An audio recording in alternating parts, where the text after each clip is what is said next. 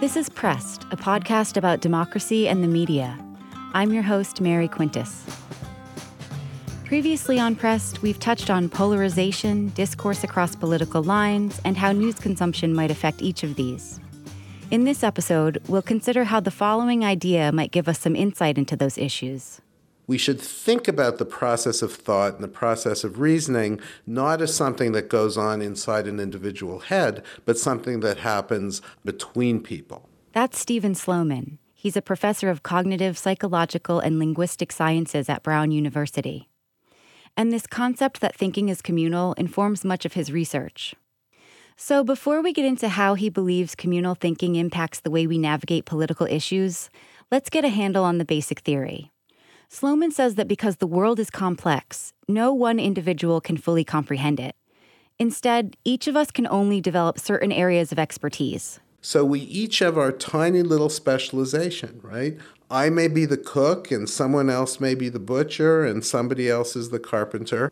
And for everything else outside of our expertise, we depend on others for our knowledge. We outsource. Right? We let our politicians and our judges do much of our thinking for us. We certainly let our doctors do a lot of our thinking for us. And he says that because we depend on others for much of our knowledge, our very processes of thought, our processes of reason, our cognition is something that's communal. Humans evolved to collaborate with other people. Right? When we were hunting or gathering or farming or building kayaks or even today building iPhones or going to the moon, everything is a collaboration. So I think we're simply made to depend on the reasoning, opinions, beliefs, and attitudes of others. That is, it's a necessary feature of being human. And he's come to an interesting conclusion about a consequence of communal thinking. We don't understand things as well as we think we do. So the reason I think I understand things better than, in fact, I do is because I confuse other people's understanding with my understanding. Sloman conducted an experiment which showed that simply telling people that other people understand makes people think that they understand a little more. So we told people via questionnaires that, for instance, legislators were considering a new policy, say, increasing the amount of money spent on highways. And that's all we would tell them. They're considering this policy. It's about how much money should be spent on highways.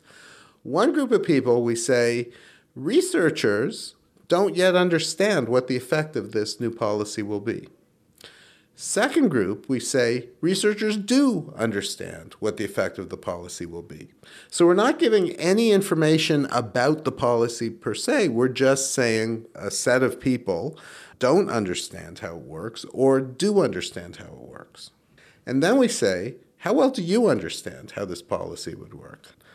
And what happens is that when they hear that researchers do understand how the policy works, then they feel they understand a little more. And he says that our tendency to believe we understand something merely because someone else allegedly understands something affects how we form our opinions and or justify our opinions about the political world. So let's think about the implication of this, right? If I feel I understand why Hillary is crooked because the people around me tell me they understand why Hillary is crooked, but the people around me only think they understand because the people around them think they understand why Hillary is crooked, etc., you can have an entire community that feels they understand even though nobody actually understands. In that sense, our beliefs aren't always based on data. They're merely based on opinion supported by the sense that the people around you understand. So in our current state of apparent polarization, Sloman says we've essentially split into two groups of communal thinking. So we had these two minds kind of gel, right? These two different perspectives, because the communities that supported each of these different perspectives were really just talking to one another and shaping opinions that contrasted as much as possible with the opinions on the other side. And he thinks that these opinions are informed by contrasting narratives, especially about Trump. For example, a narrative that a lot of Trump supporters seem to subscribe to is Donald Trump is a businessman. And if you believe that, then that provides the means to explain a lot of data, right? Where he got his wealth and how good he should be able to be at making deals and his power as an executive, etc. On the other side, people might believe that Donald Trump is a con man.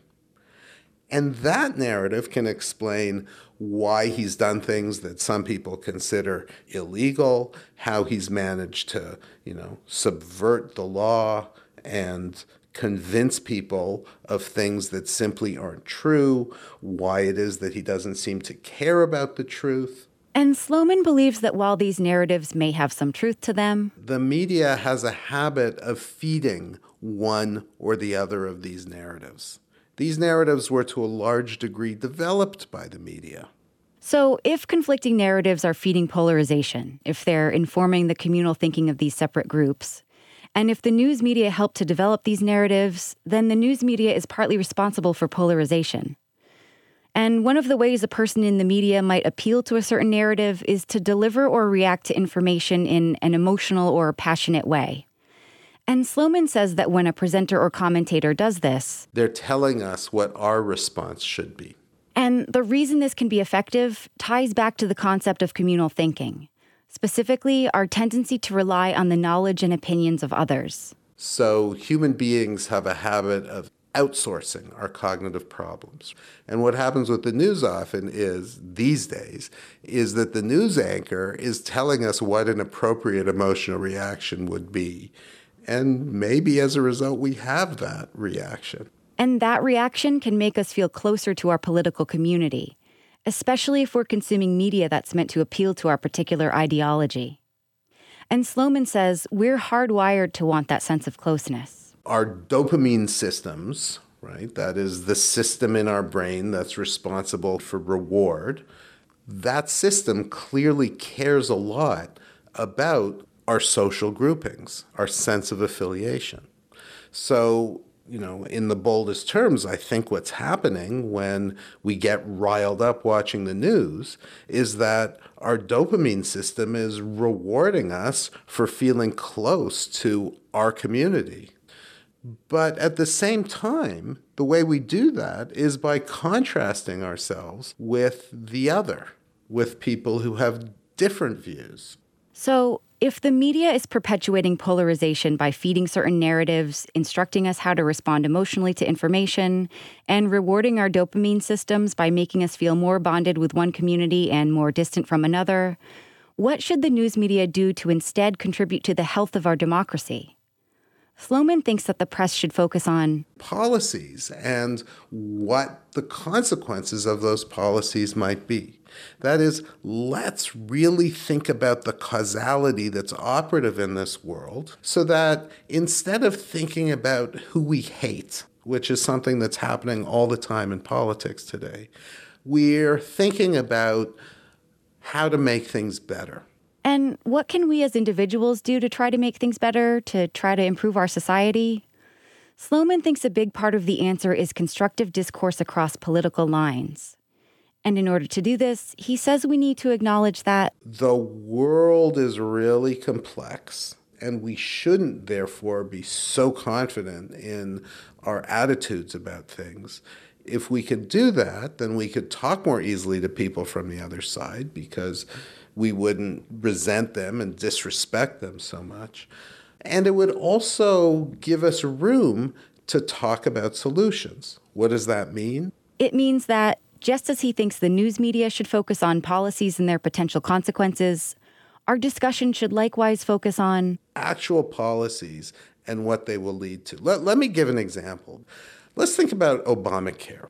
Healthcare in this country is incredibly complicated. And in fact, the Affordable Health Care Act is a 20,000-page document, right? I'd like to say even Obama doesn't understand Obamacare. It's just too complicated.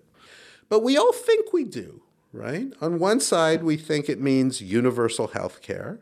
Well, it doesn't only mean that. It actually means many, many things, right? The other side thinks it means government control over our bodies. Well, it doesn't mean that either. So there's actually a lot for the two sides to talk about, right? What are all of its various stipulations and regulations? What motivated them? What would their effect be? Could we improve it? If that were the focus of our conversation, then we both would be conversing to a common end, and we would appreciate how little we know. And on top of all that, we'd learn something.